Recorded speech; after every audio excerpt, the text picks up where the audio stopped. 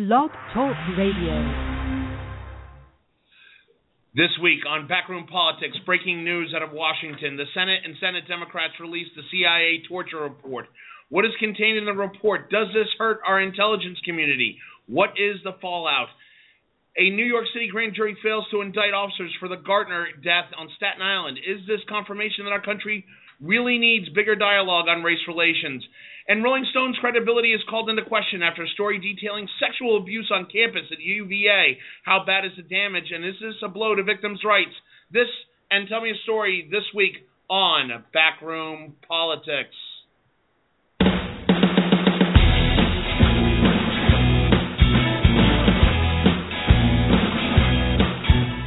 Live from Shelley's Back Room, 1331 F Street in the heart of our nation's capital, Washington, D.C.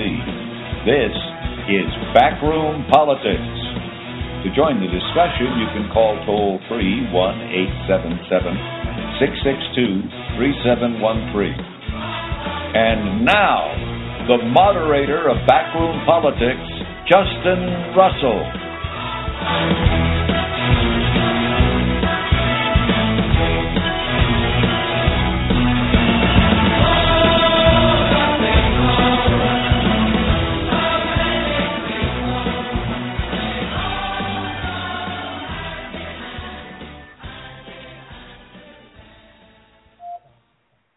Good afternoon out there in Radio Land. It's Tuesday, which means it's time for the best political talk show you've never heard of. This is Backroom Politics live from Shelley's Back Room, 1331 F Street in the heart of our nation's capital, Washington, D.C. Joining me as they do every Tuesday to my left, ironically, he is the former Vice President of Government Affairs for the National Broadcasting Corporation, former floor chief for then Congressman Gerald R. Ford. He is the Honorable Bob Hines. Hello, Bob. Good afternoon, Justin. And to my 11 o'clock across the table, he is the former executive director of the Democratic Party of the great state of Maryland, former lobbyist for 20th Century Fox, and longtime Washington insider, Carl Tubin. Hello, Carl. Hello, Justin.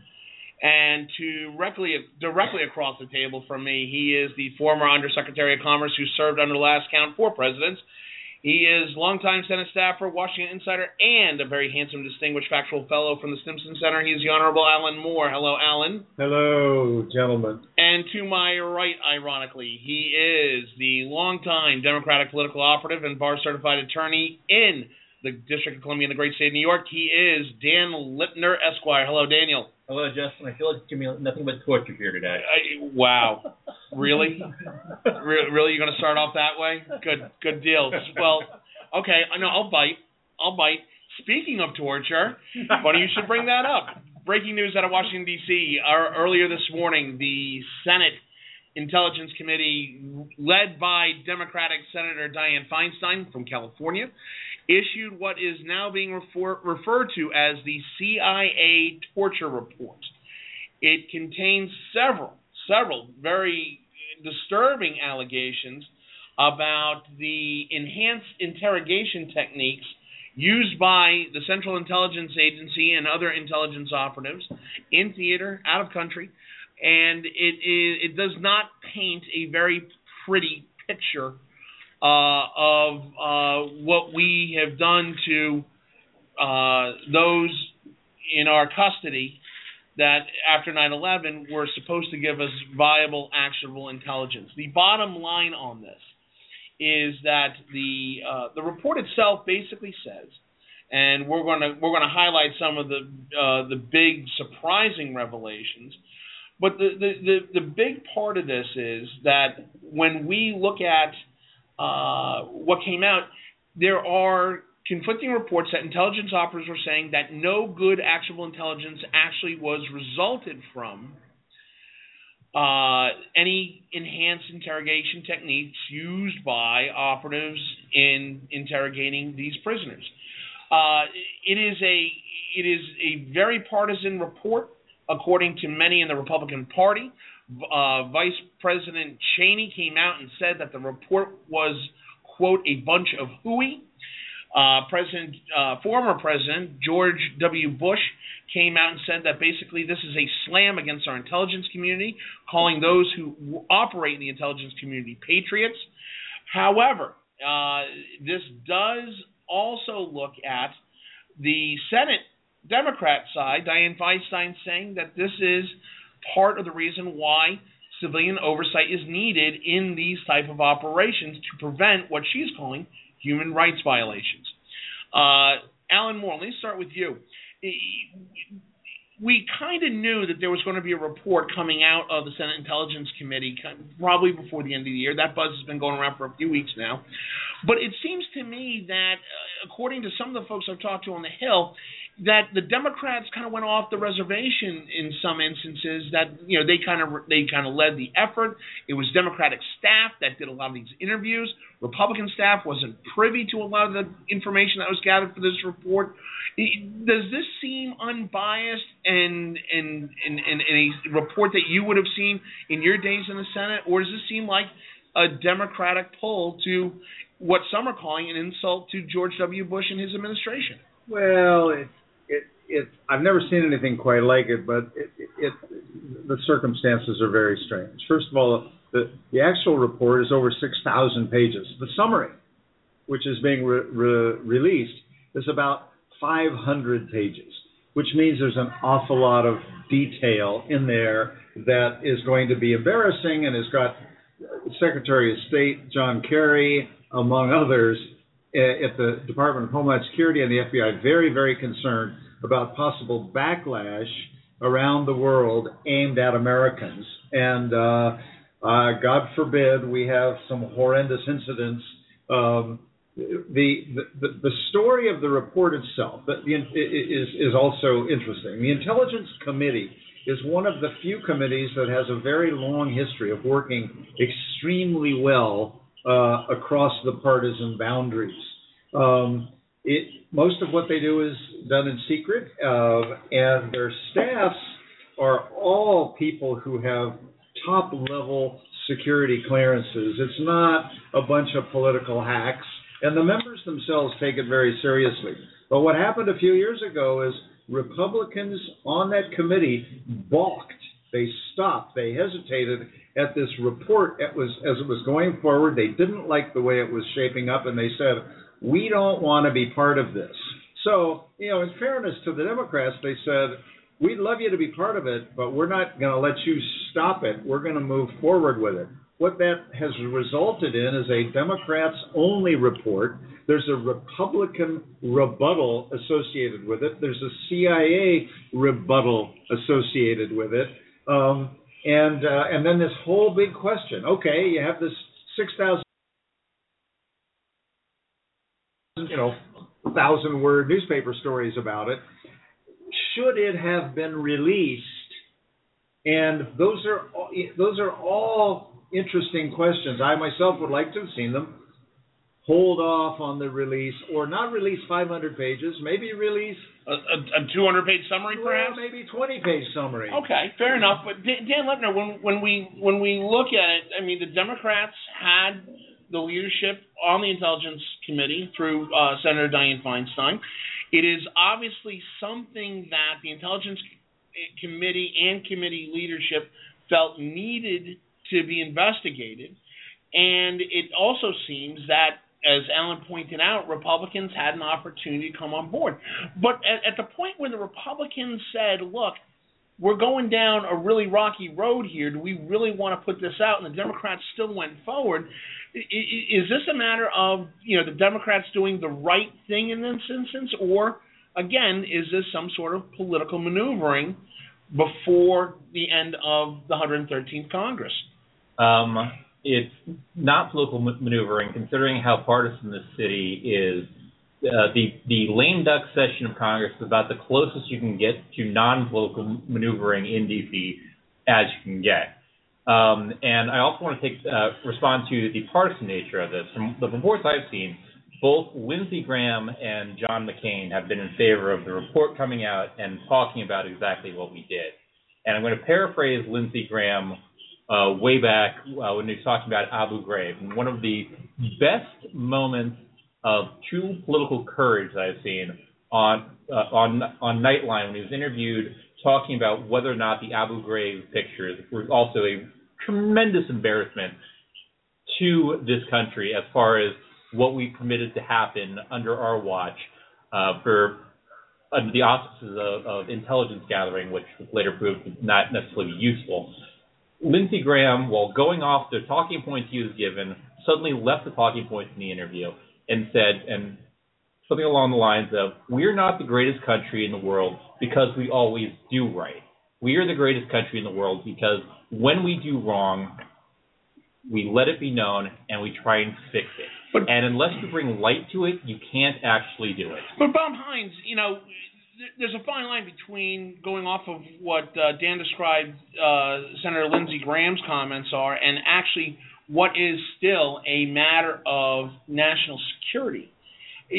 Right now we have the FBI, DHS, and DOD putting all resources on higher alert as a result of the release of this. The State Department has put embassies and the Marine protection units that guard them on a much higher alert, feeling some sort of retaliation as a result of this report. This is, as Alan pointed out, a very, very top secret operation that happens inside the intelligence community. Would it have not have made sense to at least let the top secret nature of this stay top secret instead of releasing it for public opinion? I think that let's put it this way, once that report has been written, printed, there's no way it's not going to come out, whether it comes out because you want it out or because somebody leaked it? Leaks a copy. I mean, it's going to be out there. As Alan indicated, it was fundamentally written by the Democrats, and obviously it has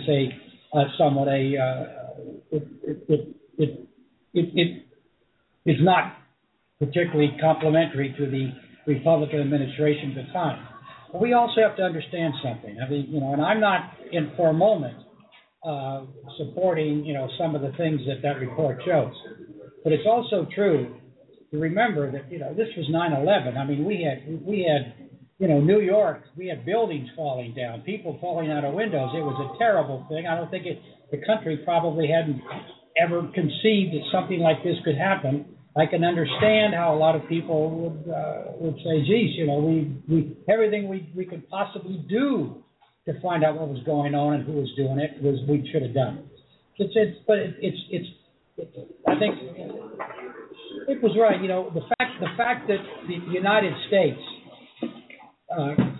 in an official report of the United States government, is willing to say that this is a problem. This is what happened. We're not proud of it, but we're going to put it on the record. And that says a lot for the way this country operates. We screw things up, yes, but we don't hide it under the ground and point some other finger at somebody else. Alan Moore. Yeah, I think there's a question of degree here that is important. Notwithstanding the unfortunate fact that it was a Democrat staff-only report. It's a report that people spent years on. The question is, what do you release from a report? And this I would have asked if it had been a bipartisan report or just a Democratic report. What do you release? And Dan mentioned Abu Ghraib, and I think that Lindsey Graham is one of the great United States senators. We can talk about him on another time. And I completely agree with the sentiment that what sets us apart is that we acknowledge our mistakes. Pictures of Abu Ghraib circulating around the globe cause Americans to die. Now, acknowledging that horrors were committed at Abu Ghraib, absolutely. Photos which admittedly were not released by the government here. These were crazy young people taking pictures, circulating them. They got out there. If there had been a way to stop those photos, which I don't think there was, but if there had been a way to, I would have said stop them. And I feel that way about this report, which I have not read, but I'm hearing certain little anecdotes that are inflammatory. So the question is, how much information do you put out when you're acknowledging that you made mistakes, that you're hoping things don't happen like this ever again? how much do you have to put out? How much detail? And we're going to learn in the coming days just how much detail is out there. And it's the detail often that is used to trigger or excuse violence against other persons, most particularly Americans serving overseas. That's my fear. Dan Lipner? And I agree with Alan on part of that. However, the danger that this report might cause, and I have no doubt that is true, but this goes into a larger question of what it is, and I mean this sincerely, what it is to be an American. It's not just my president when it's my guy in the White House versus your guy in the White House. The flag, if it's tarnished, it tarnishes all of us. And that cost is, now that this is being brought to the light of day, yeah, the credit may have been run up someplace else, but we are all paying the freight on that. And it's not just the people in uniform overseas. This could very well have domestic terrorism legs to it as well, considering we have people leaving this country to try and enjoy it. Wait, let me ask you this question. Are you suggesting, excuse me, are you suggesting that this might incite some of the lone wolf ISIS-induced individuals in this country to rise up and start doing incidents like what we saw in Ottawa, Canada last month, and what we saw even as late as last night at a synagogue in New York City, in Brooklyn? The answer is yes. I'm saying, knowing that is a possibility, the report still should come out, because that's what we do. But Carl Tuvin, one would think that the Intelligence Committee would have to weigh this option. Does the weight of getting the information out outweigh the possibility of the retaliatory or even the public safety danger that might come about as a result of releasing the information? Well, hopefully they considered it. They just had some pictures on TV showing some people being waterboarded,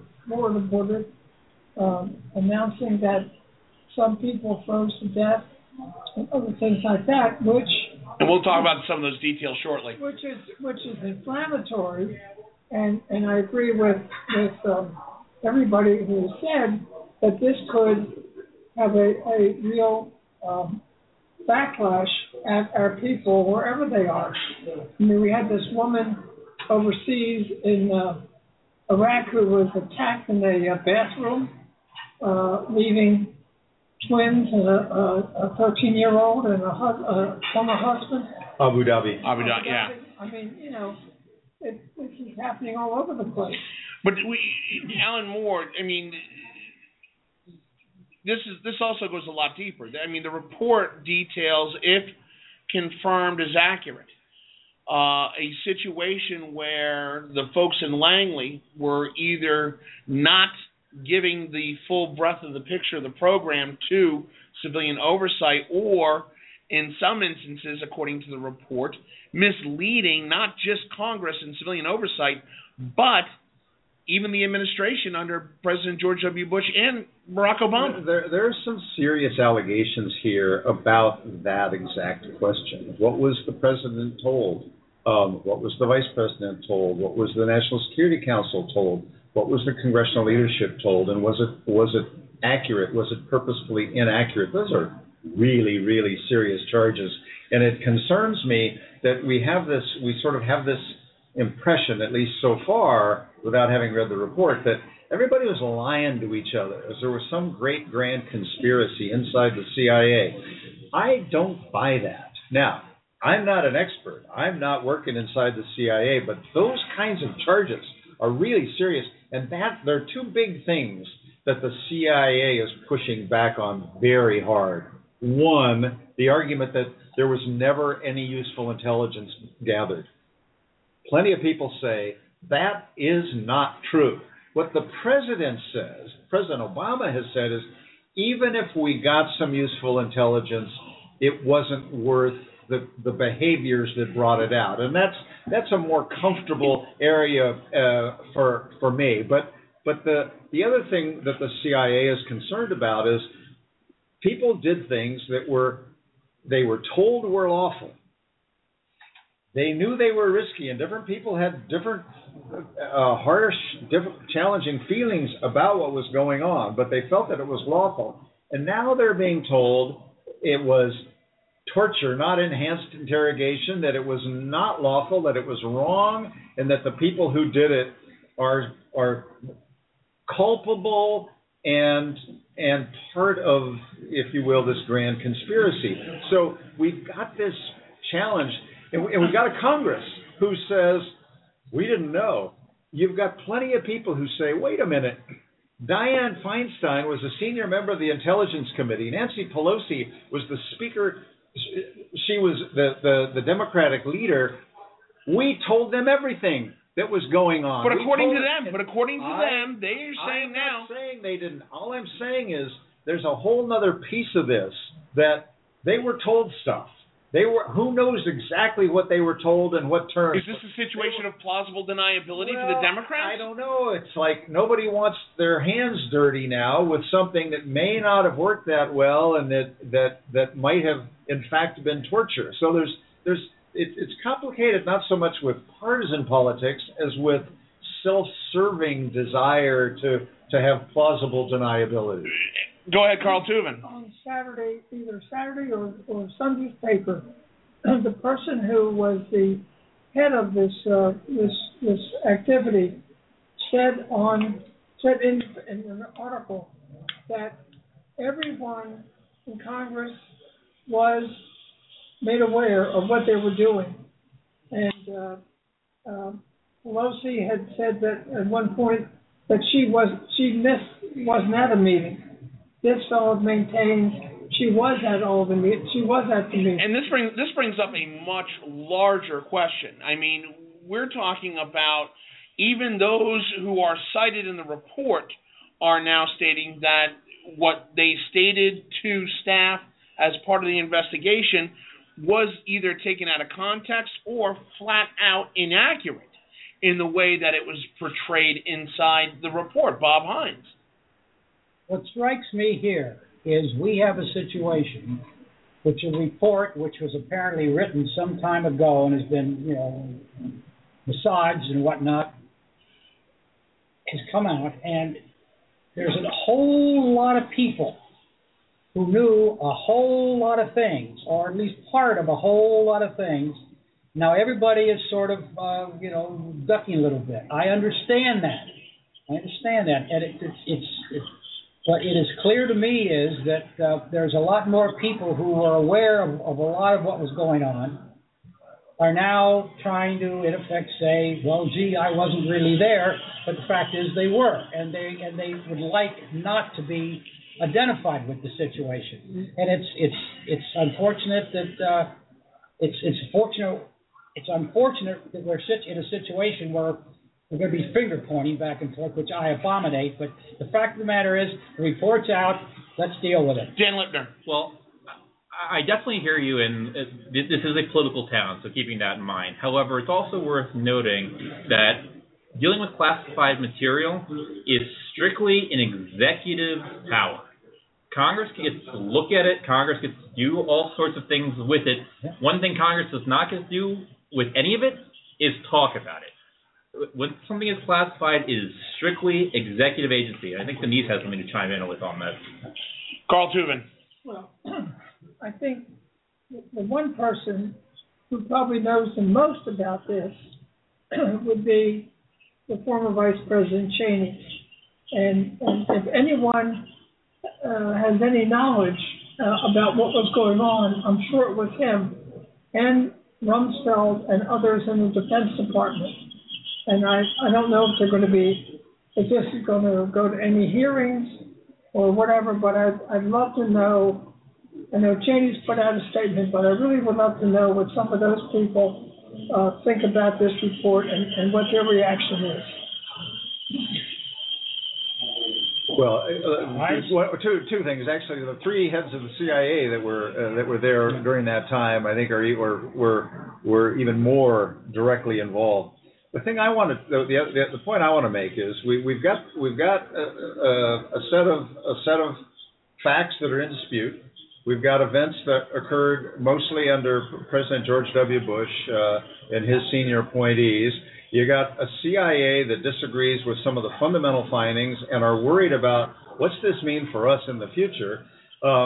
And people who are at the CIA now, I want you to think about this because we've talked about this in the past, that I have no problem being very concerned about torture. And I'll use that word and acknowledge that there's a debate about what constitutes torture or not. But what I said in the past is it's interesting to me how we have a 6,000-page report, a 500-page summary, lots of concern about ramifications, about behaviors where we put enormous and perhaps illegal or immoral pressure on people to come forward. And now we're throwing the people under the bus who were carrying out what they thought, in their mind, were lawful orders. At the same time, our current preferred way to avoid enhanced interrogation is to use drones to kill people who have no ability to defend themselves. We kill them and whoever happens to be with them. So imagine where we are. The president makes individual decisions every time they say push the button, and God love him for being willing to make those hard decisions. Could jump forward a few years when we're questioning our drone strategy and thinking who was targeting, who was identifying, who was making the decision to shoot, who was pushing the button, what was the collateral damage, and what is the damage to the people who were serving at the CIA or at the Defense Department, Defense Intelligence, making the decisions to actually kill people. Well, there's a lot of broader implications. And we're going to talk about that here when we come back. I want to take a break. When we come back, we'll introduce Denise Krupp to the table, and we'll talk further about some of the highlights coming out in this new report, the CIA torture report that was released earlier today by the Senate Intelligence Community for public consumption. This is Backroom Politics live from Shelley's Back Room, 1331 F Street in the heart of our nation's capital, Washington, D.C. We'll be back in 2 minutes, 45 seconds. Stay with us. Wow, a little bit of fat swaller. Lulu back in town. And I tell you, when I am back in town or when any of my friends are back in town, or heck, when we're living here in town, we usually find ourselves down at Shelley's Back Room, 1331 F Street in the heart of our nation's capital, Washington, D.C., right across from the National Press Club. Why do we come here? Well, they've got the city's best cigar menu, the most diversified with some of the best-known brands and some that you might even know, but you might want to give it a try. Everything from Arturo Fuentes down to Zeno. You can go all the way from your $9 little petite girly flavored cigars all the way up to the Opus X Lost City. They have a cigar for everybody, mild, medium, strong, heavy. However you want to smoke it, it's available here at Shelley's Back Room. Come in, have Bob, or any one of the girls show you what the right cigar might be for your taste that evening. Again, Shelley's Back Room, 1331 F Street in the heart of our nation's capital, Washington, D.C. As Bob likes to put it, it is definitely the place to be. You can tell the mailman not to call. I ain't coming home until the fall, and again I might not get back home at all. Lula's back in town,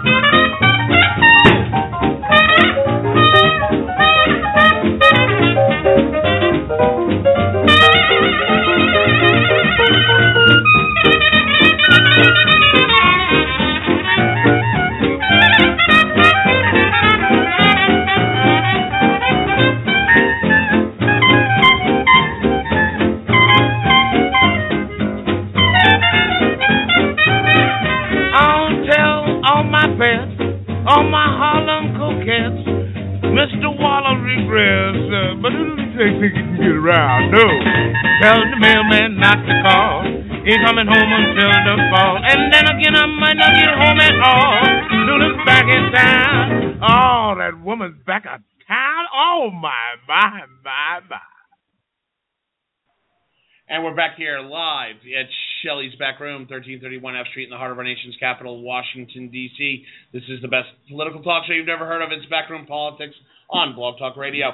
Joining the table right now is our very own Denise Krepp, who's going to join the conversation. Again, recapping this morning, the Senate Intelligence Committee did, in fact, release the Senate Intelligence Committee report, also now known as the CIA Torture Report, a Democratic staff-run report, which is getting a lot of pushback from Republicans and those in the intelligence community, and causing a lot of fire inside the Beltway and inside the intelligence community.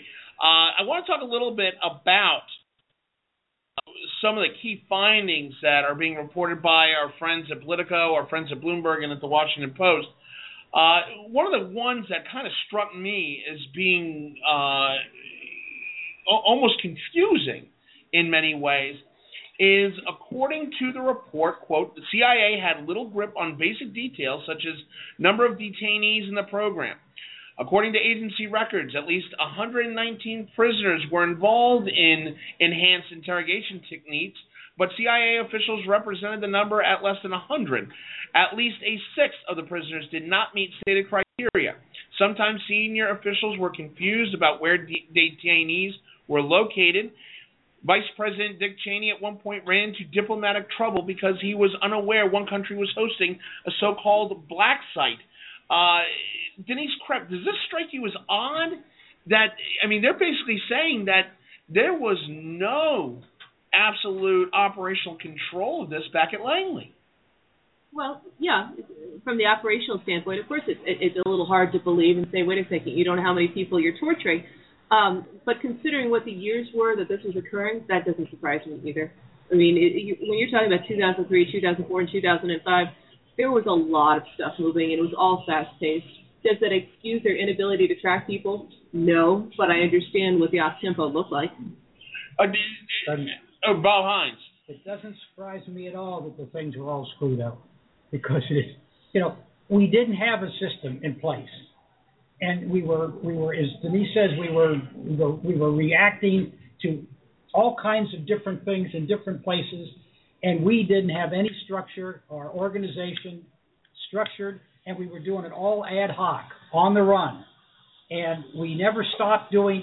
If we did it one way and one project over here, we kept doing that, and something else over here was going on, and no organizational structure was set up in order to operate on a more organized, structural, cross-informationing, so people knew what the whole score was. I think that's the biggest problem we had.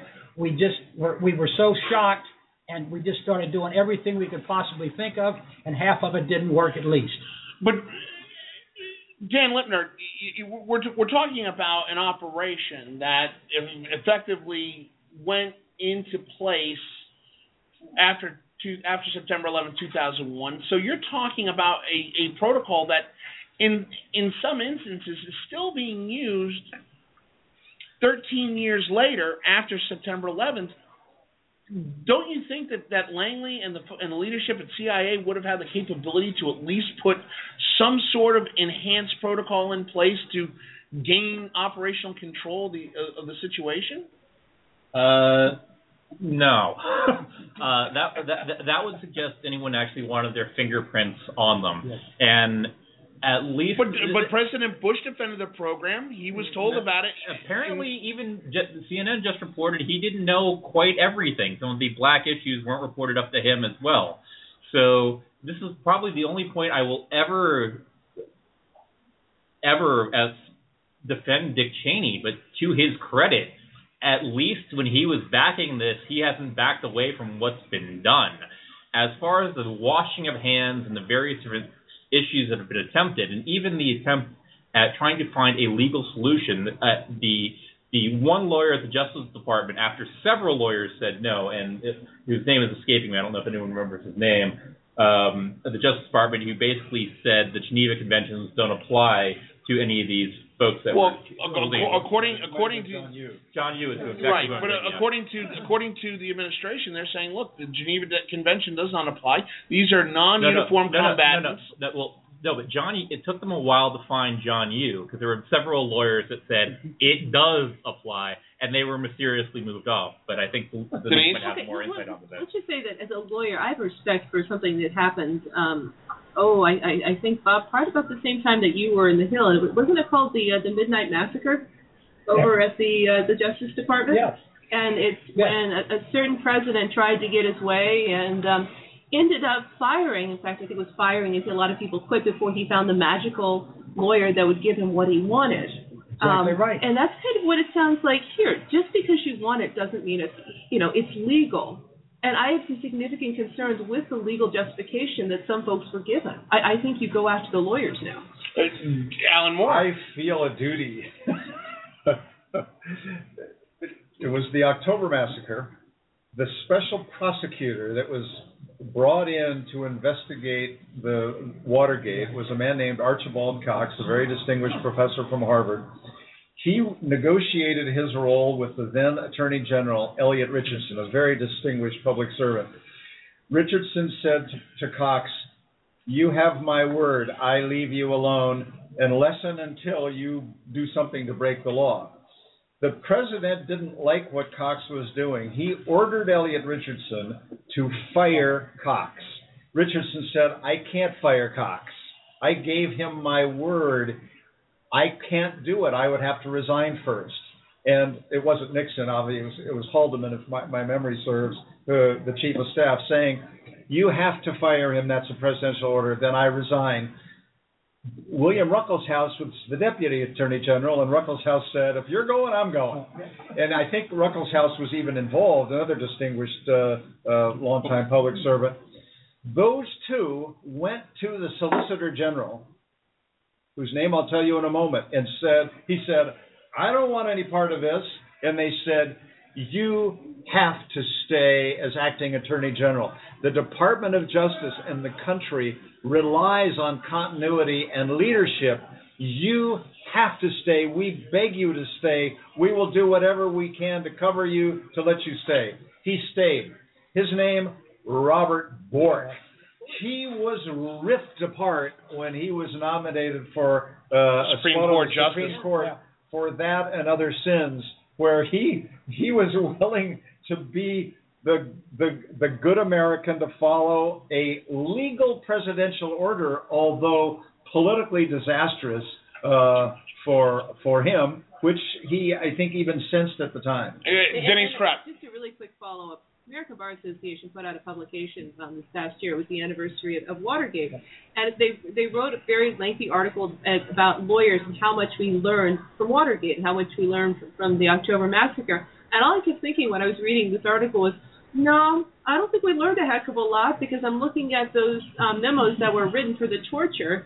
And at some point in time, when did we as lawyers start bending the will, sort of what happened about 40 years ago? I mean, we should stop tapping ourselves on the back and saying we're doing a great job. It's also worth Dan Lipner. It's also worth noting that as a lawyer, because I tell you murder is legal does not make it so. That at a certain point, still the client has to have a little responsibility here too. Yes, lawyers can be disbarred, and John Yoo, I think there was actually some serious questions that several bar associations actually did take up. They ended up not doing anything. But just because a lawyer speaks does not make it so. And if your client just wants a yes man, then that's a problem there as well. Well, go ahead, Bob Hines. Talking about going back all the way back to Watergate, and I'm reminded of a great truth. Something happens at day one. If you go down the years, people forget. People forget. And they make the same stupid mistakes.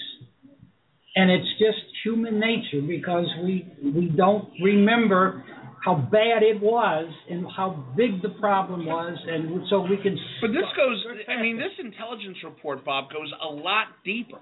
I mean, you're talking about literally, according to the report that I've read, that CIA officials kept certain members of the cabinet, including at the time Secretary of State Colin Powell, including at the time Secretary of Defense Donald Rumsfeld, out of the loop on this, because in one quote, Secretary Powell, had he found out about it, would have, quote unquote, blown his top about the fact that CIA operatives were using enhanced interrogation techniques as a part of interrogation protocol. You're talking about literally keeping your two top cabinet officials in state and defense out of a very sensitive situation. And doesn't that tell you something, that the system broke down? Because why weren't they told? Who didn't tell them? Was there someone who said don't tell them? What? But the point is, the system breaks down. In times of crisis like this, people start covering their butts. Unless you have cover from the White House. Alan Moore. Yeah, this raises a whole different set of questions. Everybody in government doesn't know everything. If the CIA is involved with this, with carrying this out, if people in the Justice Department are providing the legal cover and the White House is providing the political cover, there's no reason that you have to tell the Secretary of State or the Secretary of Defense. Now, the fact that you don't is something as a decision you make consciously. You got to be aware that you could have some kind of an explosion, but it's not as though everybody gets to hear everything. And the thing that there's a thing that really troubles me about the report itself and the apparent conclusions. We can't agree on the facts. There are people who would walk over hot coals to say, we didn't learn anything useful. That's the guys who wrote the report. And we have people at the CIA who said, we learned intelligence that was critically important to catching Osama bin Laden and to heading off other events. It blows my mind that people who have access to the same body of information disagree on that.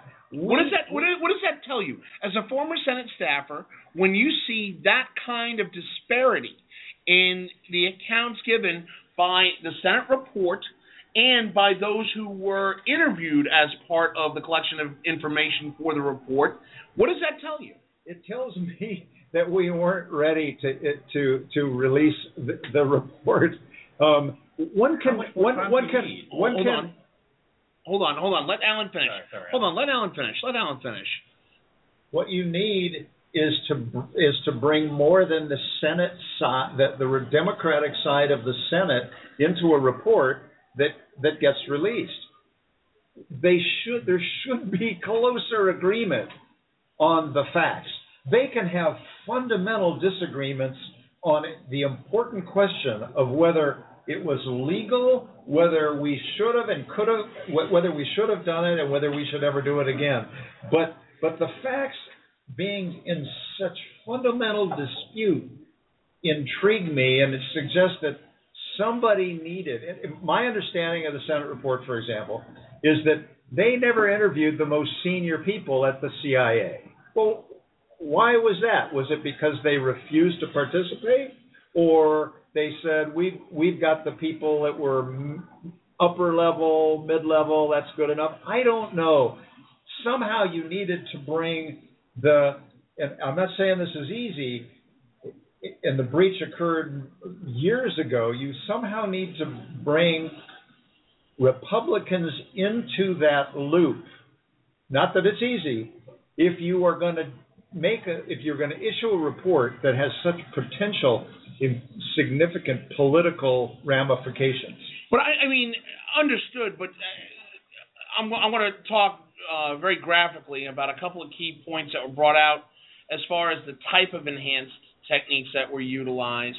Some of this could be disturbing language, and I apologize. But when you look at, for example, Khalid Sheikh Mohammed, what they did to Khalid Sheikh Mohammed, according to the report, Khalid Sheikh Mohammed was exposed to technique of a series of near drownings as part of the waterboarding techniques. The records include, or the records according to this report and according to information given by CIA officials that were interviewed as part of this report, quote, CIA records indicate that Khalid Sheikh Mohammed, otherwise known as KSM in the report, was subjected to waterboarding interrogation technique at least 183 times as part of this enhanced interrogation. You're talking about stuff that they talk about rough takedowns. They talk about one instance where they use hanging. A U.S. military legal advisor observed, and this is a quote from the report, a U.S. military legal advisor observed the technique known as hanging, involving handcuffing one or both wrists to an overhead horizontal bar. The legal advisor noted that one detainee was apparently left hanging for 22 hours each day for 2 consecutive days to break his resistance. Those are shocking accounts of enhanced interrogation techniques. However, there are those in the intelligence community that would argue that that is minor compared to the level of destruction that these people were involved in on 9/11, the level of murder, chaos, and just senseless death that these people portrayed against Americans, not just in 9/11, but even since then. The bigger question now that we look at this is, and Bob, I want to start with you, as somebody who's been around Washington a long time, we deal a lot with the fine line. There's a huge fine line about, look, we've got to get this actionable intelligence through any mechanism in order to protect American lives, but at what point do we say we've crossed that line? Well, number one, it's hard to give you a hard answer for a very simple reason. Consider the few months after 9/11.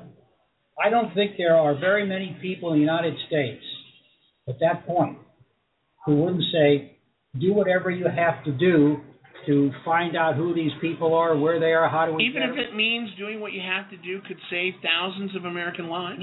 Yeah. Well, that's the point. That's what you're saying. Yeah. You're saying... Right. Now, that is the kind of an immediate emotional response of the average American person. My God, you got to protect us. And I understand that. But there has to be a line. It is clear to me that at the time, there were too many people, somewhat out of control, clearly, and there were. But now wait a minute. Were they out of control? Well, let me put it this way. Except under the most horrendous situations, I think anybody would say that some of the things that were probably done, and I guess were done, we would recoil from under normal circumstances. It's a very difficult problem. Denise Kraft? I don't know the answer. No, I'm going to disagree. I was wearing a uniform on 9/11, and I did not put that uniform on to allow an American to torture somebody else. There were a lot of people that were killed that day, and I knew several of them. I knew several that died subsequently. But I cannot say with a straight face that those that died would support some of the information that has come out. It violates the Geneva Convention.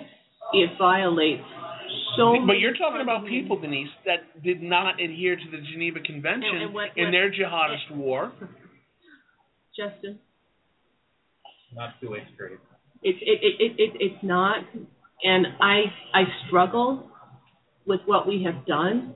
We are going to pay a price. We are going to pay a nasty price. And by we, I'm not talking the CIA, thank you, boys. I'm talking about the men and women who are in uniform because they now have a target on their backs. I mean, we've been at war for 13 years. They've been shot at. But because of what the CIA did and then tried to cover up, and I'm glad to see that John McCain has come out and said that report needs to come out and be transparent, they have a target on their backs because it's somebody who got out of control. Dan Lipner? There were a few stories that came out after the first Iraq war. One of which was the Iraqi soldiers that were just instantly surrendering. While I'm not equating Al Qaeda or the Taliban to the Iraqi army, it is worth noting that part of the reason soldiers were so free to surrender to U.S. forces is because they believed, and at the time it was true, they would be treated well. They would be treated under the Geneva Conventions. They would be treated as human beings. While still combatants, they would be treated and respected as humans. This tarnish, as to Denise's point, is something that is going to be long-lived, and it's going to be long-lived not just for the next few weeks, for the next few decades. This is now how America is viewed. Not as the great saviors, the great liberators, but apparently when you enter our custody, there's a good chance you can be tortured. That is troubling, and I don't think any of us here want the United States to be viewed that way. Hold on, Carl Tubin. Well, a lot of what I was going to say has been said, but,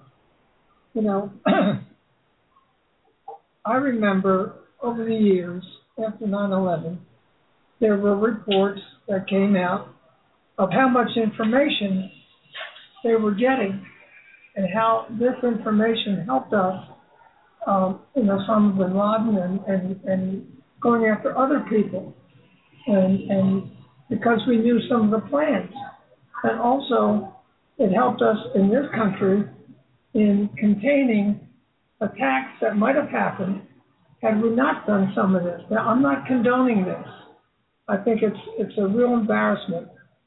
I am sorry, very sorry, that in the Intelligence Committee, there couldn't have been some Republicans that joined in to make this a bipartisan situation.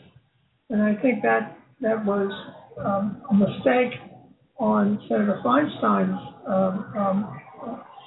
self and staff for not trying to pull this together as a bipartisan situation. Alan Moore.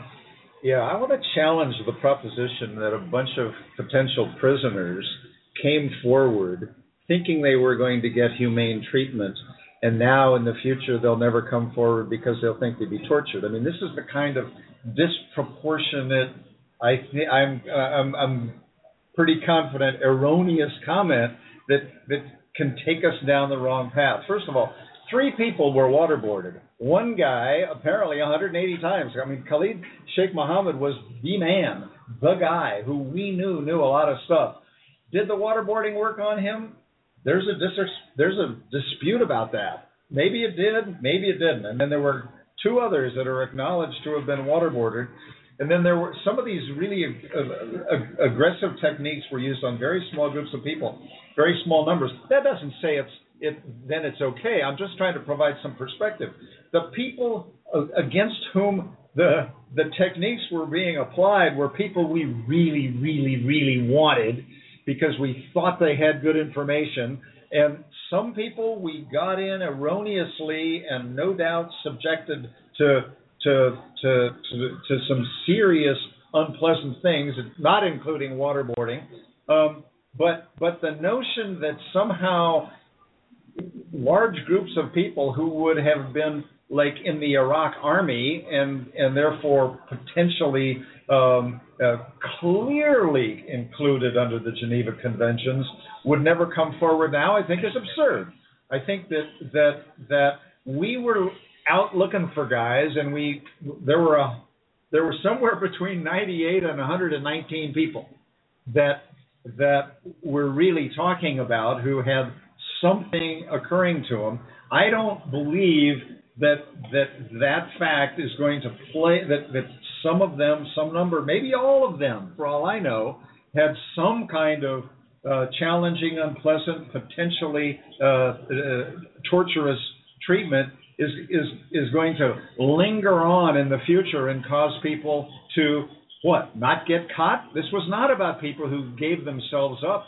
This was about people that we had to go out and find and then decide what to do with.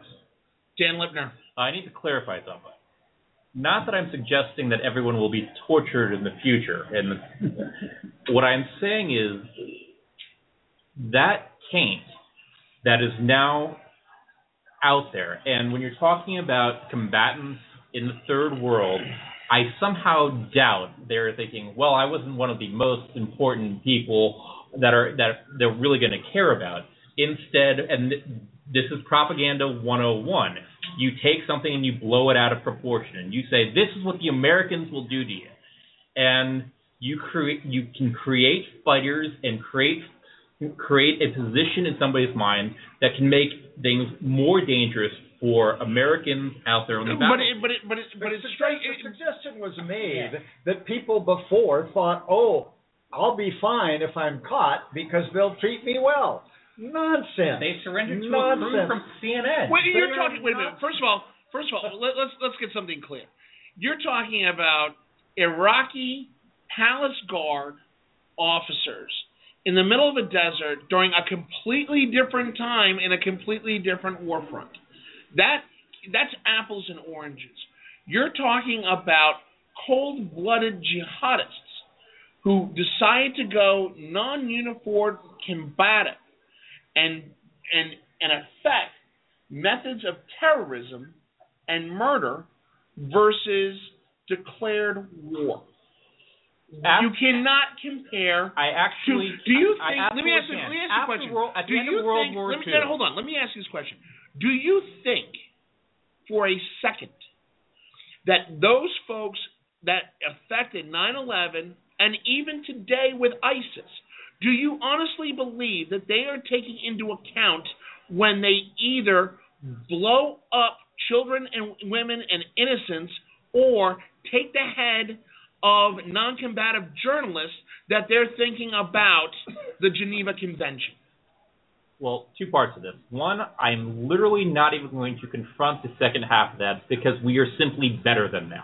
So the idea that I'm going to compare their motivations to our motivations, I'm not even going to engage. What I am going to say is at the end of World War II, in both the European theater and in the Asian, let me finish my point. At the end of World War II, both the Asian theater and the European theater, everyone knew you wanted to surrender to the Allies as opposed to the Russian forces because they knew you would be treated much, much better if you surrendered to the Allies. I'm saying that same tarnish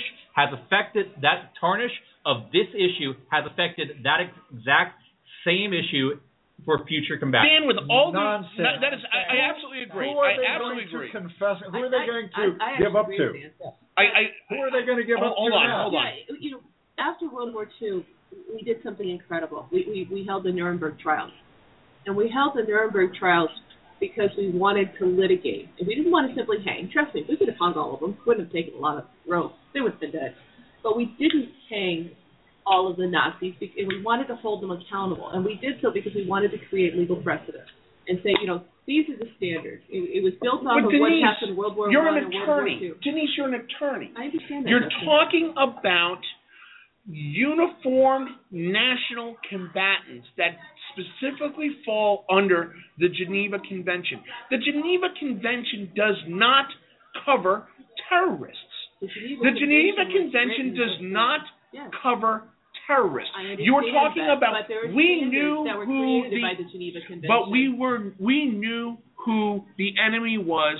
They were in uniformed, sanctioned armies and defense forces of these countries. If we go against somebody for torturing their citizens, they're going to look at us and go, "Thank you very much. Let's talk about your CIA torture report." So please, United States government, let's not go back and talk about anybody else in their torture regime because they're just now looking at us. Alan Moore. I'm conjuring up this image of some ISIS troops being trapped, and they can either go north to give up to the Kurds, or surrender east to give up to the Iraqis, or to give up to the small group of American advisors. Gee, I wonder which direction they might turn in for the most humane treatment. No, that's a false equivalency, because I'm going to point to a different direction. We have a nice little monument to the Marines at the Iwo Jima Memorial, and part of the reason that monument is there celebrating the battles they fought on that island is because they could not believe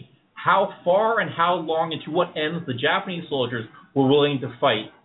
Now, it is possible that we've just created more people willing to fight to those same ends, making it more dangerous to the Americans that have to fight. Dan, I'm going to disagree with you because let me be clear about something. It did not take this report to get jihadists who swear death against America to get them to go over the top and saying, now I want to go kill Americans.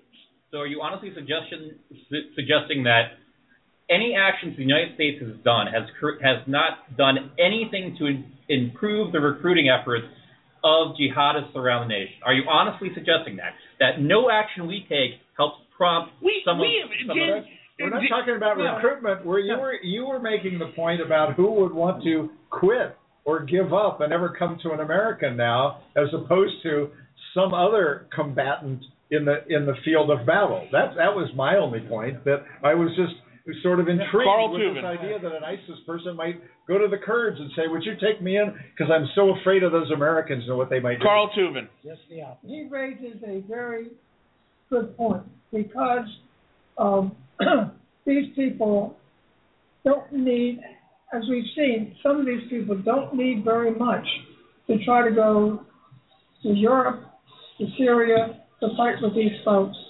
And now when they see this, and some of the religious leaders have been subjected to these kinds of things, there could be a wave of people who all of a sudden decide, this is no good, I'm going to go and I'm going to fight for these people, and I'm going to fight against my own country. Well, apparently the FBI is thinking the same thing, possibly. Breaking news on CNN. According to CNN, the FBI has officially stated that the release of the report may spark terrorist threats and have gone on a heightened sense of alert down at the Hoover building. But that being said, we're going to keep an eye on this, and obviously we'll report any breaking news that comes while we're on the air. But when we come back, we're going to talk about... Jesus, really? No government buildings north. No government buildings north. We're how close we are to the FBI building. We're like 2 blocks from it. Yeah, 3 blocks from the White House. 3 blocks from the White House and Treasury. When we come back... When we... Can I do my job here, please? Thank you. When we come back, we're going to talk about the New York City grand jury decision last week to not indict officers involved in the Gardner choking hold case and the fallout from that. This is Backroom Politics live from Shelley's Backroom, 1331 F Street in the heart of our nation's capital, Washington, D.C. We will be back in 2 minutes and 19 seconds. Stay with us. You know, you hear us talk about Shelley's Backroom, 1331 F Street in the heart of our nation's capital, Washington, D.C. It's being the place to be. America's premier cigar tavern, place to make new friends or visit old friends, or even have a lively political discussion like we do here on Backroom Politics. But what you may not know, Shelley's is the place for private parties. Shelley's Backroom is available to host events for groups of 10 to 250. From cocktail receptions to sit-down dinners, Shelley's can provide custom menu options to suit your needs and budget. Although Shelley's is a smoke-friendly environment, Shelley's can make accommodations for non-smokers based on the side of your party, but heck, why would you want to? With a cigar menu like they have here, why would you even consider going smoke-free? Event pricing varies based on the time of the day of the week chosen for your event. For more information on private parties at Shelley's Backroom, go to www.shelleysbackroom.com/private-party. Shelley's Backroom, the place to be, as Bob likes to say it. It's also the place for private parties.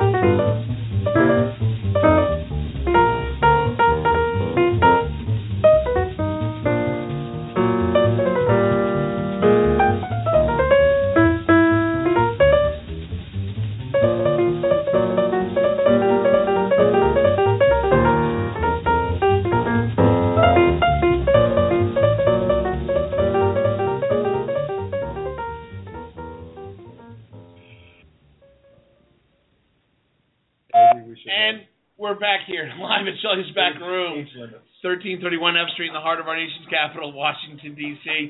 This is the best political talk show you've never heard of. It is Backroom Politics on Blog Talk Radio. Hey, we're going to change gears a little bit. We're going to talk about last week's grand jury decision to not indict at least one, if not at most 5 officers involved in Mr. Garner's death on Staten Island. For those of you who have not seen the video or heard the news, a resident of Staten Island who was a father, a husband, was approached by police officers. He, according to law enforcement and as viewed on tape, one could construe that he did effectively resist arrest in some instances with violence. However, a physical struggle ensued, in which case a chokehold was placed on one of the responding officers. Mr. Garner was then taken to a hospital where he was pronounced dead on arrival. A grand jury heard the testimony, heard the case, and in a decision last week, the grand jury decided to not indict any of the officers involved with this death on Staten Island. It has since sparked many, many protests in several large cities, including Washington, D.C., New York City, Philadelphia, Boston, L.A., San Francisco, and even St. Louis. It is obviously something that has sparked a larger debate of, do we in fact have a racial problem here in America, and why is there a huge distrust of police officers? According to a Marist poll that was taken recently, when asked, how strongly do you mistrust police, white Americans that were polled in this Marist evolution, 29% felt that they strongly distrust the police and their enforcement powers. 81% of African Americans distrust police and their abilities to enforce the law. That is a telling sign. We're not going to get into, what the mindset of an African American is, what the mindset of, but it does bring up the larger question. And I'll start with Dan Lipner. Dan, we're talking about a very delicate situation where the ability for the police officers to, in fact, enforce the law, have people obey lawful orders, but that fine line of when it goes too far, is this in fact a racial issue, or is this in fact just a law enforcement issue that, as you stated last week, as I do fight, but I will put on my moderator hat this time, is it a matter that police just need to be trained in more effective techniques to have suspects comply with lawful orders? I think Mayor de Blasio has made some very good points on this, that police training is part of it. I am far from an expert on this topic, but there have been some studies out there talking about how much police training goes into resolving situations violently, compared to what percentage of their actual work is actually talking, finding ways to de-escalate situations. That's part of it. But in addition to that, also looking into the grand jury issue. Well, hold off on that, because I want to talk about that in a second, though. But in this case, Denise Krepp, his own police commissioner, Commissioner Bill Bratton, who was also chief of police during the L.A. riots, post Rodney King, post O.J. Simpson.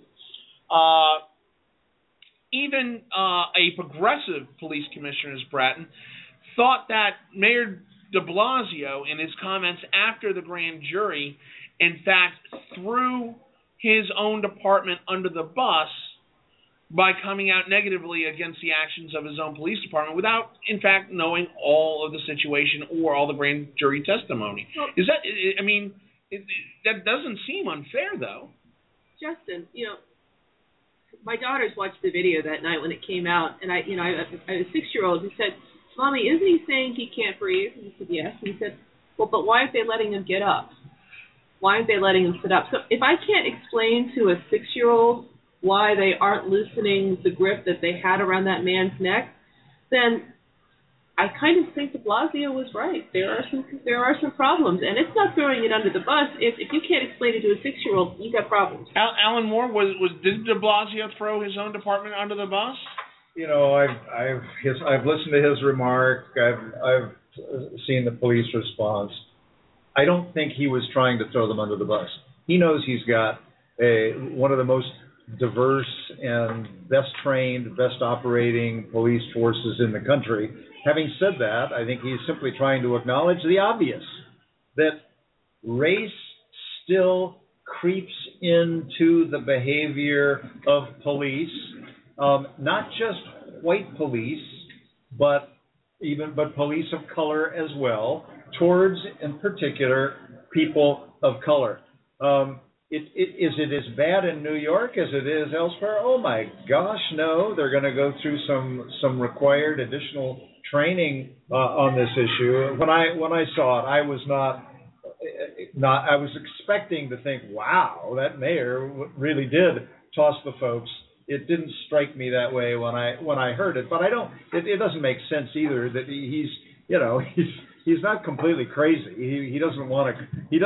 Oh, there's a lot of police officers in New York that'll disagree with you. But he doesn't want to totally throw his folks under the bus at all. But he also, he's married to an African American woman. He's got mixed race children. He's a white father who has had to give advice to his African American son, the sort of advice that African American fathers are used to giving, which is a different set of rules of the road for what you need to do and not do when you're out in the street.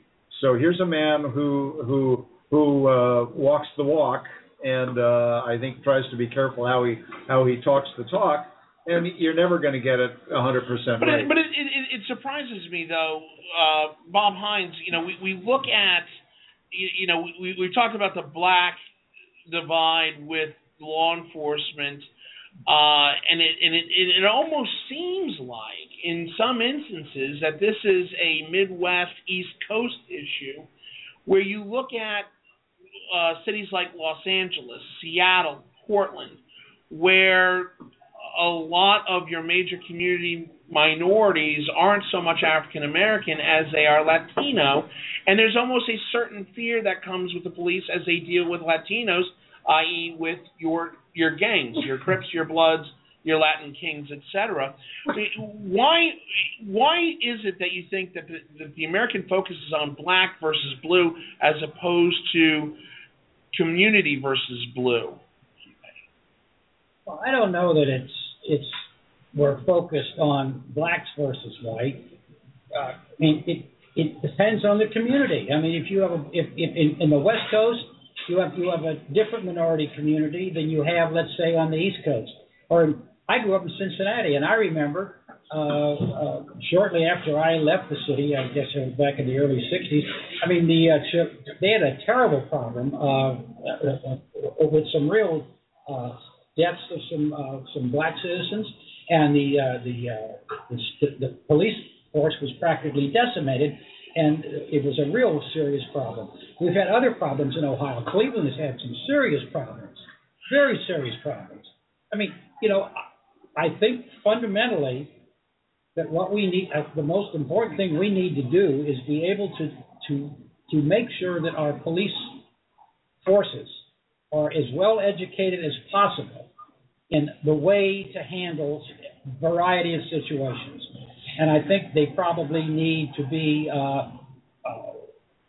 every few years reminded. I mean, it's a real problem, and the police have a terrible problem. Obviously, there are a lot of bad guys running around causing trouble, and but just because you see a bunch of kids, you can't suddenly discover those are the worst people. You got to stop them from doing something. Dan Lipner? Well, and that's also been part of my question, as watching both the response from police organizations, either through their professional organizations or through their associations, through their spokespeople, that consistently they come out in defense of their membership. And I understand that to a certain extent. What I don't understand is where are the voices in the law enforcement community saying we want to drum out the bad cops, very publicly saying there are things going wrong. Because it seems to me, and I could be mistaken here, they are behaving more like a fraternity defending their membership rather than a professional organization trying to defend their profession. And I find that problematic. Well, we know there are bad cops. They are few and far between, I suspect. But they still have to be removed. Absolutely, and it would be more comfortable to talk about this if there was more evidence of the police departments, police associations taking aggressive efforts to get rid of the bad cops instead of circling rakes to defend in these. But Dan, as a matter of fact, what it would be a great thing to see is that police leadership all over the country started talking about the need to make sure that all their members are well trained, have been who understand the situation, understand how they have to operate, and be more public about doing it, so that the public would begin to feel that the professional police forces all through the country are being more sensitive to the citizens. I want to go back to something that Dan said. Dan, you talked about the professional organizations like the Fraternal Order of Police, the Police Benevolence Association, the union, police unions, etc., that do come out and defend the actions of their membership, and their membership consists of not just white American officers. You're talking about African American officers, Latino officers, Asian officers, gay and lesbian officers. You're talking about, in some cities, transgender officers. They represent all the officers, and the voice seems to be consistent. It's worth noting that I'm not for a second suggesting it's a black-white issue. I'm suggesting it's a blue-black issue or a blue-Latino issue, that law enforcement is circling ranks to defend themselves. And they should be celebrated for welcoming in diversity within their ranks. I am fine with that. I find it problematic that the first move is to defend their ranks, seemingly no matter what the issue at play. Alan Moore. Yeah, I don't have a history in law enforcement, but my speculation here, and Justin, I would look for your response in particular, is that much as we like to think that there's good cops and bad cops, there's mostly gray cops. That the best cop has on occasion gone up close to the line and maybe crossed over. And then if you do it once in your life, once a year, once a month, are you a good cop or a bad cop? And what's a bad cop? Somebody who has to do every single solitary thing bad? No, probably not. It means that there are times when he does things that are horrible, and then most of the time and I'm saying he, but it could be she, although if you're talking bad cops, I guess I'll show my bias and guess that most of the bad cops are male, but who knows, that it's not a simple matter of saying, well, everybody knows that these 3% are the bad cops and everybody else is good. That there might be some people that most people would say he's a bad one, and I'd love to think that if lots of people agree that you could get that one out of there. But it's this huge gray area where the guy who does bad something here might have had, problems at home, moves up to the edge from time to time, is a little violent, was hungover, something happened, and so they all know that they're all potentially at the edge of dropping over the line. They all feel like they're targets, that their lives are on the line. They perform amazing but underappreciated service. So I think that the answer lies somewhere in that realm of human relationships. I would, in response to your question and looking at me for the answer, it is tough for me to say that law enforcement into itself is a gray area.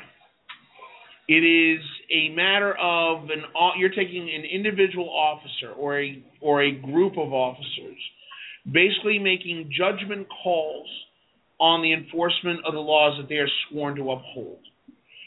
It's no, is the officer that lets you go off on a verbal for speeding a bad cop?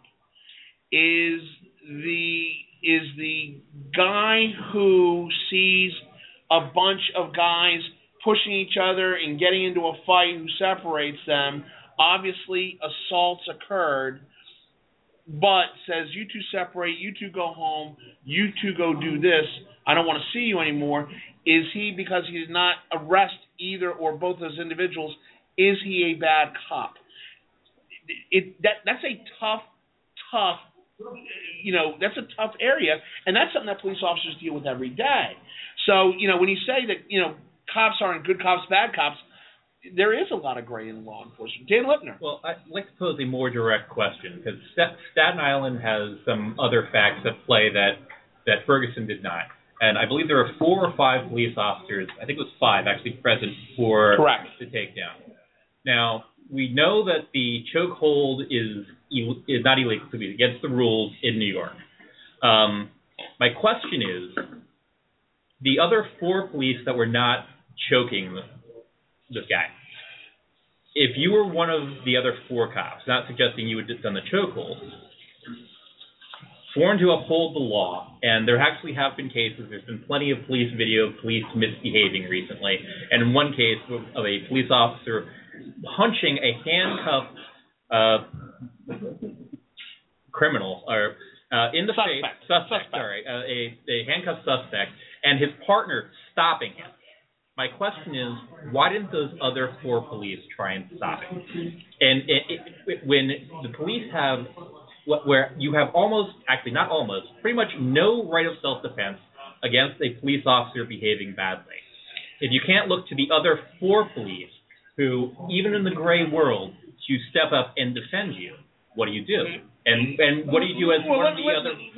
I'll respond to that, because that's a tough situation. I mean, when I look at the Garner, when I look at them interrogating and stopping Mr. Garner, I see it differently.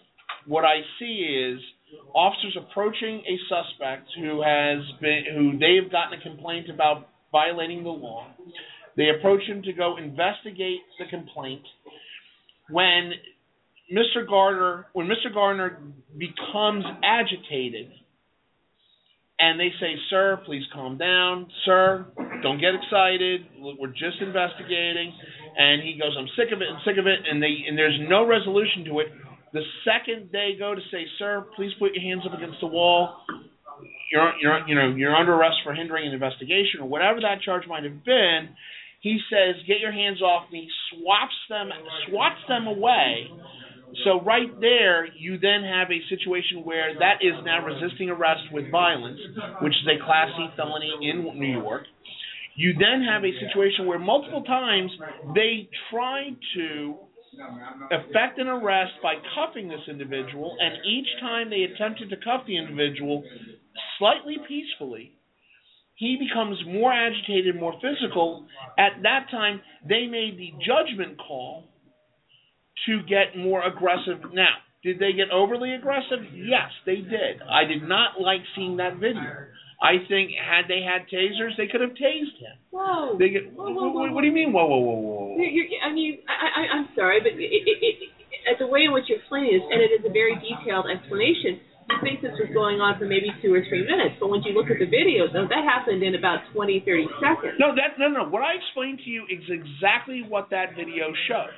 Right. The entire video shows officers approaching Mr. Garner and asking him questions when he becomes agitated, and after repeated verbal attempts to de-escalate the situation, and when they attempt to effect an arrest for him hindering their lawful orders and hindering investigation, he then becomes more agitated and decides to get physical. Yes.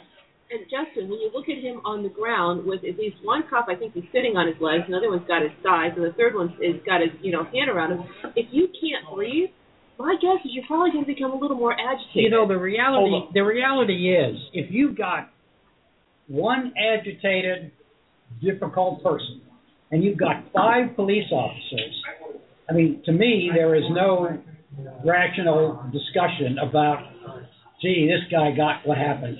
This is not our problem. I mean, he couldn't move. He had a guy for every limb. He's got 4 guys, so he can grab both legs and both arms, and the 5th guy's choking him. Now, that's not acceptable, period. There is no reason. Unless the guy had an atomic bomb on him, he was going to blow the world up. There's no reason for them to do what they did, kill him. Carl Tubin? There are a couple of things. Number one, when I've looked at, well, we've all looked at this thing several times.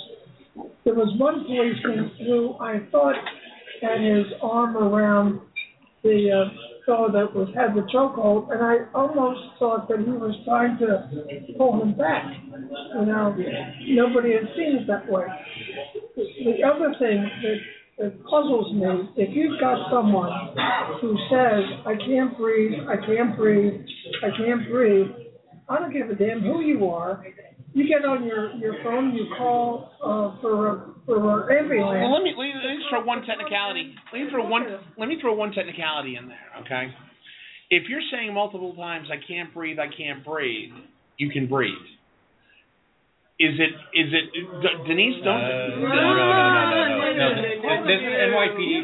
There's an NYPD report or advisory on dealing with large, overweight suspects that specifically when you lay them down and you're on top of them, it hinders breathing. Correct, but no, it hinders breathing. I'm not defending the cops, but the problem is when people see the video, they automatically believe that this is a guy who had all oxygen cut off to him, could not technically breathe, and the reality is, now then, was his breathing hindered by their actions? Absolutely. Should they have stopped at a certain point?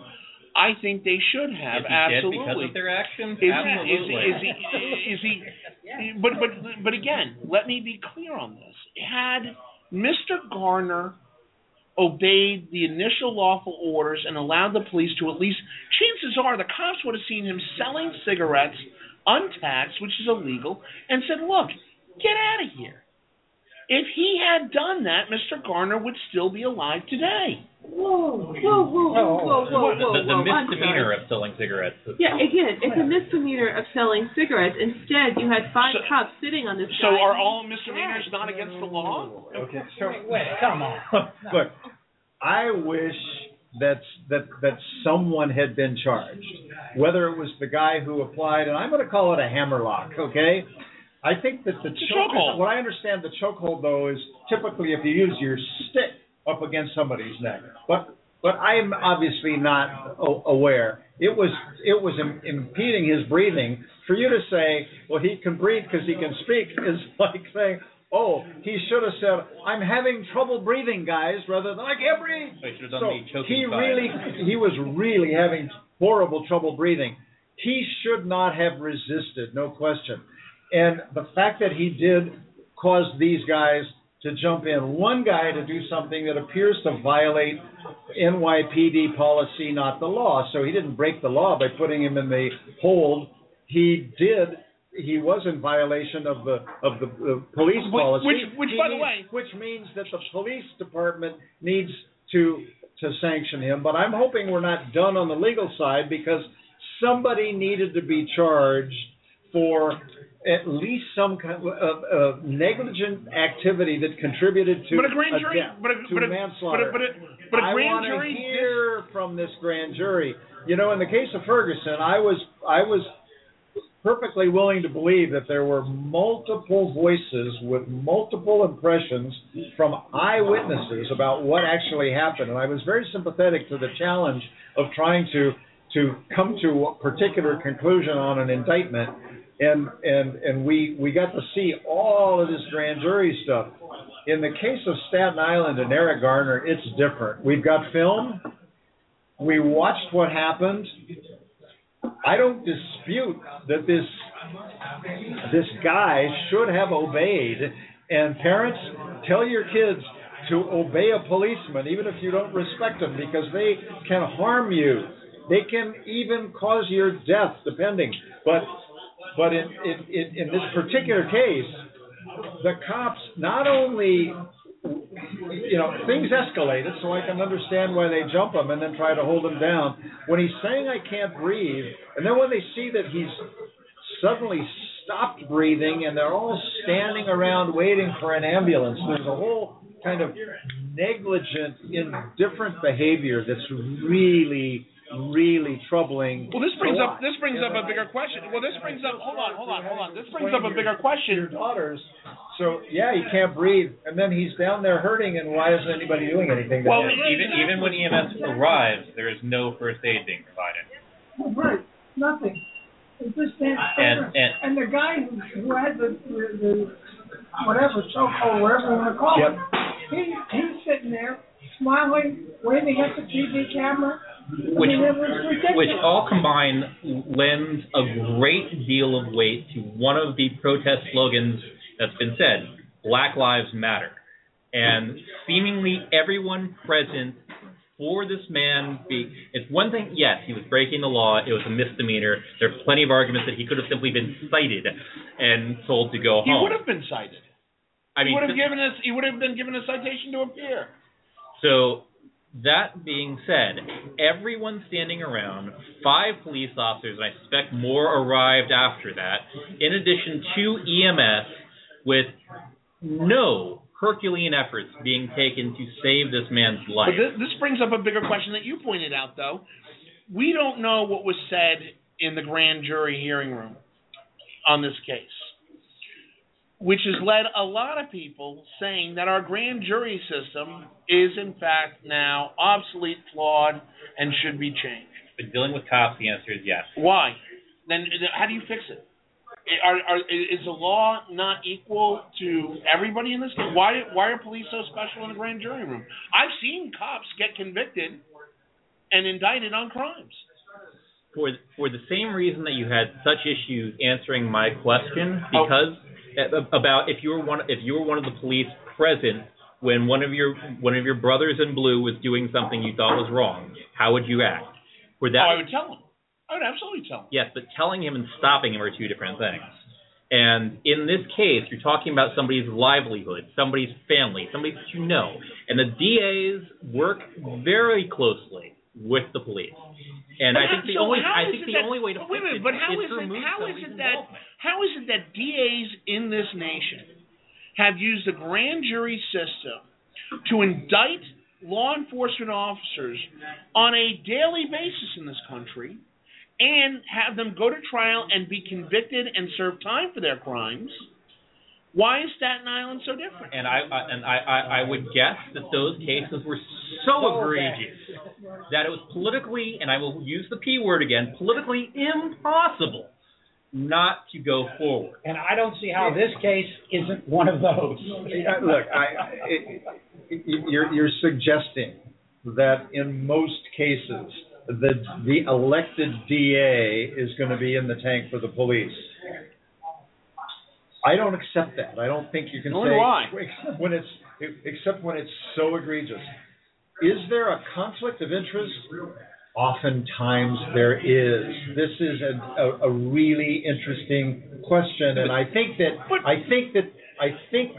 there has to be a lot of thought given to whether there's a better way to deal with the potential charges against police without simply saying, yes, heretofore, no DA shall ever investigate. Let me put you this way. There's one piece of information that nobody reports on, is that the city of New York has, anytime there is a death or an accusation of excessive use of force, that along with the fact that the grand jury gets it and they have the decision to indict or not, that the city of New York has a commissioned citizens review board operating independently under the mayor's office to review these cases and issue opinion on those cases under themselves. We don't hear about that. There are mechanisms out there. There are ways for them to do it, and the idea that there's a conflict of interest between the district attorney's office. I can't tell you the number of times I've seen cops go in front of a DA and say, "Look, we got a case," and they say, "Absolutely, you don't have a case," or, "Officer, I'm about 5 seconds away from throwing an indictment on your rear end," and they go, "Fine, come and get me. Come and get me. I'll defend my case all day long." Bob Hines. Well, given what you just said, I cannot imagine how, when you've got 3 or 4 police officers on top of a guy, holding him down, another guy's has a chokehold on him, he dies. I cannot imagine how anybody can say, any grand jury could possibly say, this is an indictment. Okay. I'm going to let that be the last word. I can't believe it. We're 5 minutes over break right now, and there's another topic that I may push till next week. The Rolling Stone issue is a huge issue. I want to give it the amount of time it's due, incredible. So we may just do a roundtable when we get back. This is Backroom Politics Live from Shelley's Back Room, 1331 F Street in the heart of our nation's capital, Washington, D.C. We'll be back in 3 minutes. Stay with us. Here on Backroom Politics, you hear us order drinks during happy hour, the second hour of Backroom Politics Live on Blog Talk Radio. But what you don't understand is the quality of the drink that we're getting here at Shelley's Back Room, 1331 F Street in the heart of our nation's capital, Washington, D.C. Backroom Politics premier sponsor. Hey, you got Dave Hammerly and the bar crew there at Shelley's Back Room that really know how to pour a drink. Whether it's something simple like my on-air Jack Daniels on the rocks with a splash of water, or whether it's something elaborate like what has to be the best martini in the District of Columbia for Congressman Al Swift. Wine selection, Scotch selection that will blow your mind. They've got Highland Scotches, they've got Isle of Skye Scotches, blended, single malt, anything you want. Port wines to go with that great cigar from the Great Humidor. Down here at Shelley's Back Room, 1331 F Street in the heart of our nation's capital, Washington, D.C. Come on down, have a drink, and make some new friends. Or heck, just come on down and listen to Backroom Politics on Tuesdays.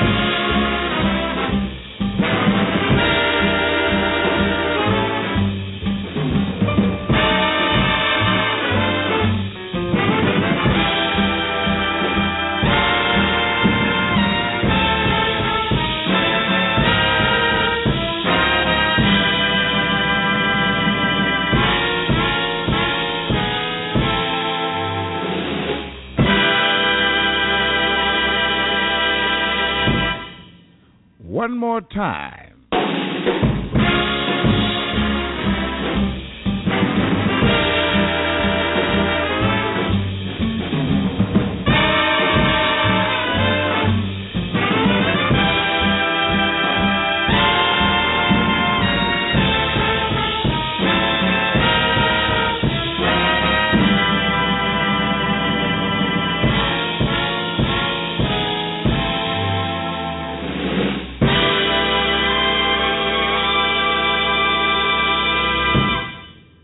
Try it one more once.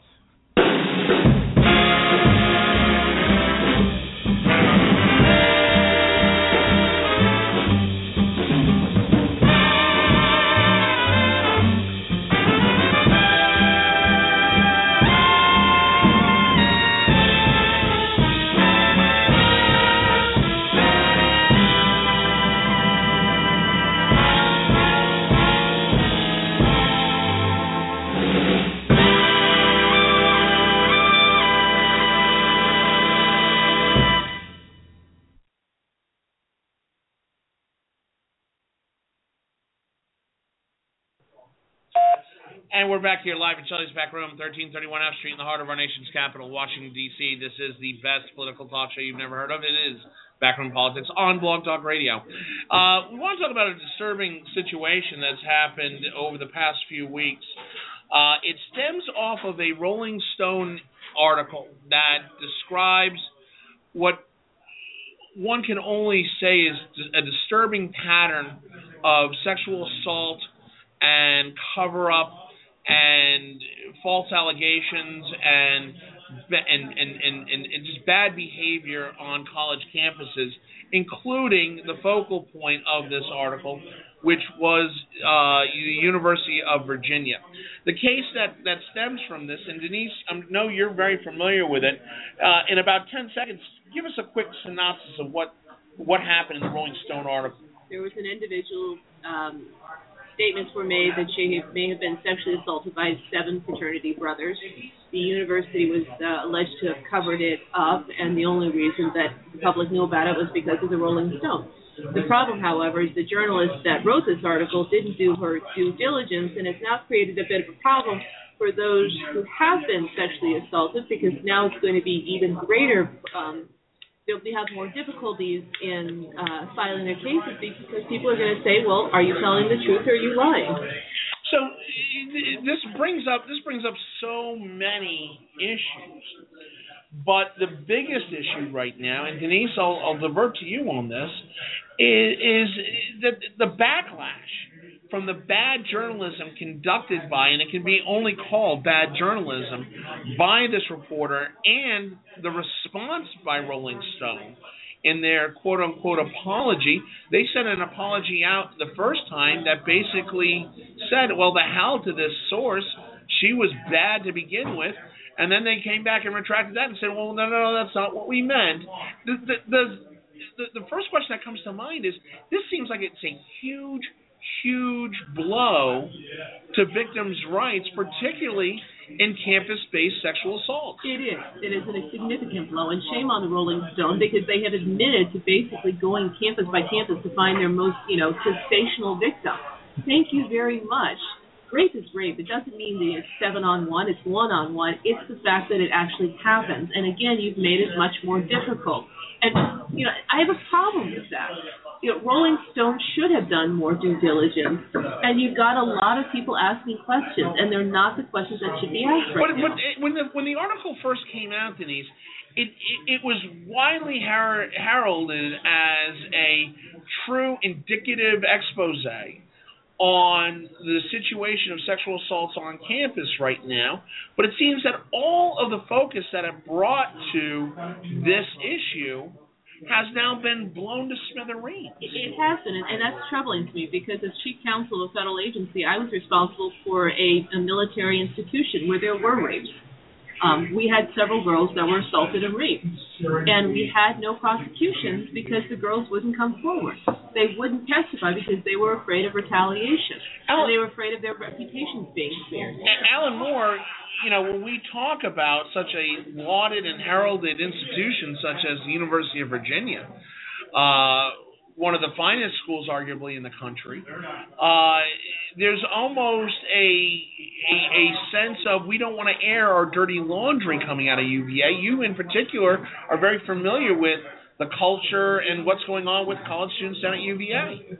So this is an issue that comes very close to home for me. I have a stepdaughter of whom I'm very fond, who is in her second year at UVA. She absolutely loves UVA. When she first started there last year as freshmen, were very impressed with the attention paid by the administration, from the president on down. The president happens to be a woman. On the whole subject of sexual assault, how to protect yourselves, how to respect each other, how to behave properly, what to do if anything should happen. Jump forward to this year, and we have a student who was also a second year from Northern Virginia, who lived one floor above my stepdaughter, who disappeared. Hannah Graham was her name.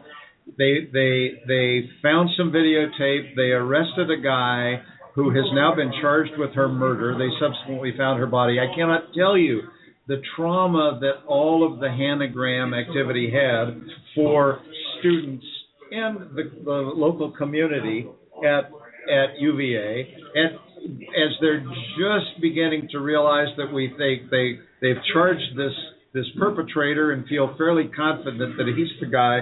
Then we have the Rolling Stone article, which has these absolutely horrendous charges about behavior at a particular fraternity, and what happened to this girl who is identified in the story as Jackie. Now, it turns out that the events that she described almost certainly did not happen. It turns out that the friends that she talked to on the heels of something having happened didn't hear what she now says and did not give her the advice that she claims that they gave. So the UVA, this is a problem that is epidemic across the country. I don't think this blows the issue to smithereens. It's because it's a setback, but many, many people came forward, and many people are now very interested in not saying, okay, Rolling Stone screwed up, and it was their editors who screwed up in letting the story appear in the first place, and then in the way they first tried to correct it. I blame the editors more than the reporter, but it's not really important. Rolling Stone hurt itself. UVA was hurt. A particular fraternity was hurt. And the Greek community on campus was disbarred. Well, no. All that happened for the Greek community was that they said you may not have any social activities until January. Everybody's still living in fraternity houses and sorority houses.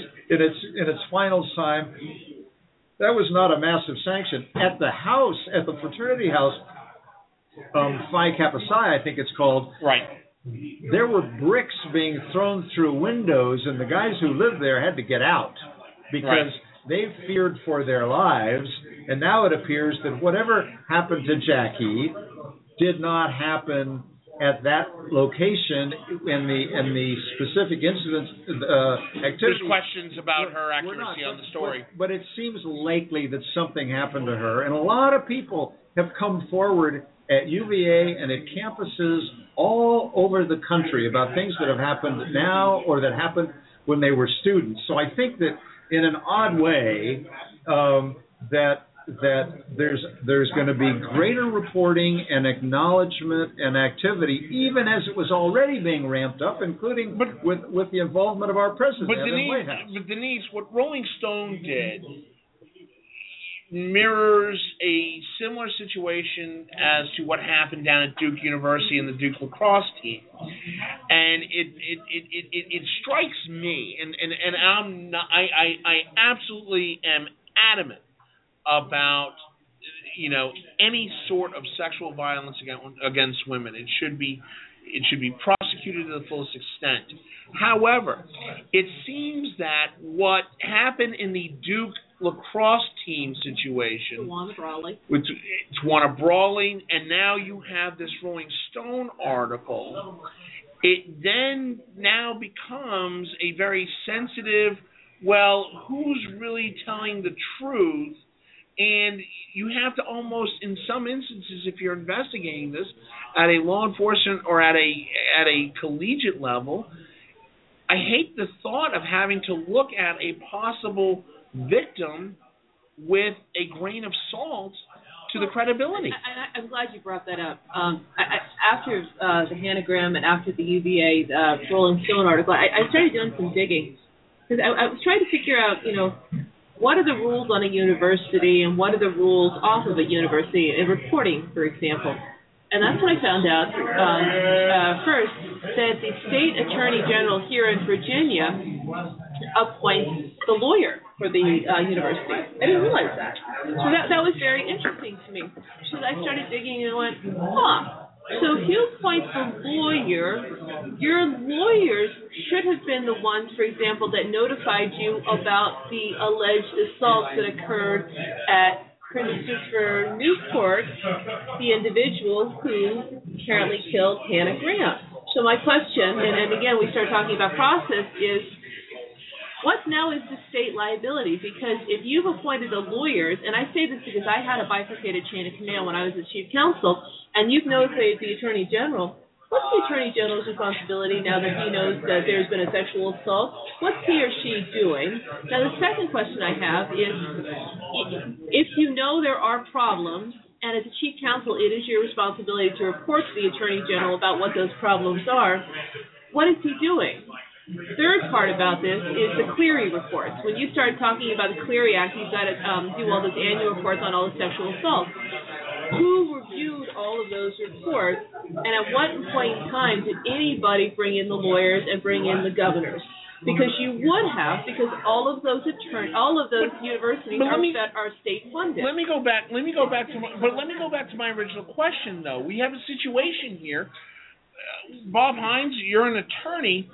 Is when you see a situation like what happened at Duke, what happened with Tawana Brawley, what happened at now, what we're finding out, the possibility of bad information, bad accusations at UVA, as somebody who's tasked to investigate some of this, it seems like that it almost damages the victim's right, because in the back of your mind, you're sitting there thinking, wait a minute, is this another Rolling Stone? Is this another Duke lacrosse?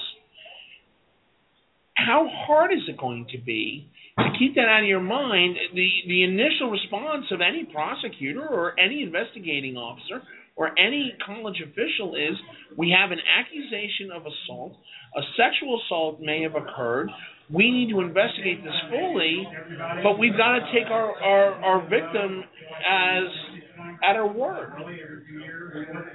Well, yes, what you do, if you're a good lawyer, and I think most lawyers would try to be very honest about this, what you try to do is you talk to the alleged victim, you talk to the people who are on the other side of the case, and you start to find out what's going on. And it's a slow process, it's a detailed process, and you have to make judgments as to who is telling the truth. The odds are, in these cases, people do not yell rape just to get known. I mean, that's just ridiculous. So you have to work on the theory that there's a serious question here, and you start looking at it, and you will, as you find evidence, you will be able to determine what your process is. And the next thing is an indictment. The reality is that that's exactly how it has to be done, and it's a slow process, but it has to be done that way. Denise Kraft. Look, the Rolling Stone article was bad for those of us that are trying to advocate on behalf of sexual assault victims, but there were two other things that happened last week. First, the Department of Defense came out with their sexual assault report, and as many people have said, you're doing better, but oh, by the way, the rates of retaliation are up, so don't congratulate yourself that quickly. The second part, and this was very interesting, is the Bill Cosby story. I mean, and I bring that...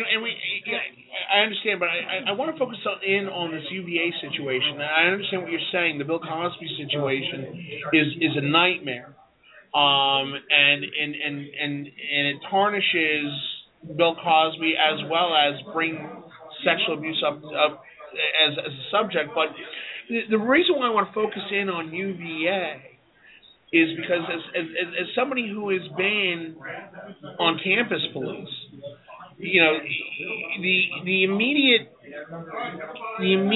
gut instinct is to, if this victim, and by the way, there are male sexual abuse victims as well, this victim automatically should have credibility with me, as to, as long as their story seems consistent in the one or two interviews that we do on this. But it seems in this case, in the Rolling Stone incident, that there were several discrepancies that were brought out, and they now vilified, as a result of the initial release of the article, they vilified UVA for its failure to handle this situation. Well, first of all, let's remember that UVA is under federal investigation for sexual assault. As are over 90 other colleges and other universities. They're not exactly clean in this one right now, so I look forward to But let's give some perspective. So it's not like they're dirty and everybody else is clean. The 90 institutions that are under investigation have at least one case that has caused the Office of Civil Rights, that Department of Education, to get involved. I think but I want to bring up, before you go there, I just want to bring up one big incident, though. There's another case that's pending right now that brings up a similar UVA situation. That's the sexual assault case against the quarterback for the Florida State University, Jameson. Jameson's got a situation where he's still being investigated, but the original investigation shows that he was falsely accused. It's just another situation. That just muddies the waters. Here's the thing. As Denise said at the outset, most of these cases are one against one person. It's he said, she said. Most of the schools now have special counselors that try to help guide women, and it's mostly women, who were assaulted on what to do about it, because they can go to the police and they cannot go to the police, and it's really it's not cut and dry in most cases. What evidence do you have? What exactly happened? Who did you tell? What evidence might there be? If you have a rape kit that has extra evidence, that can be helpful. But a lot of these assaults are aggressive sexual encounters where there wouldn't necessarily be some of the evidence you might get in a rape kit. The schools have to have zero tolerance. There's a role of alcohol in all of this, and there has to be, I think there's a presumption to believe the accuser, and then some realism about exactly what your options are and how to move forward. People who say you should always report it to the police, I think would have a chilling effect on women's willingness to come forward. The women need to have responsible, grown-up advisors who can help them understand the options. And most schools, including UVA, have a whole network of paid people as well as volunteers who try to help guide the person assaulted on what their options are and how to make the best decision. All right. Well, with that, I'm going to let that be the last one. This is not going to be the last time we talk about this subject, unfortunately. But with that, we've obviously blown through all our time. Huge subjects, busy time here in our nation's capital on a lot of very sensitive subjects. We're not going to have time here for Tell Me a Story, but with that being said, on behalf of Bob Hines, Carl Tubin, Denise Krepp, Alan Moore, Dan Lipner, and hopefully next week we'll have Congressman Al back at 100%. 90 seconds. Can't wait to see Congressman Al. I am your moderator, Justin Russell. We will be back live next week from Shelley's Backroom, 1331 F Street in the heart of our nation's capital, Washington, D.C. Bob? The place to be. You can follow us on our website, www.backroompolitics.org. You can follow us on Twitter, @BackroomPolitic, or you can email your questions, comments, and concerns, Justin@BackroomPolitics.com. We will see you next week. Have a great week, America. Bye-bye.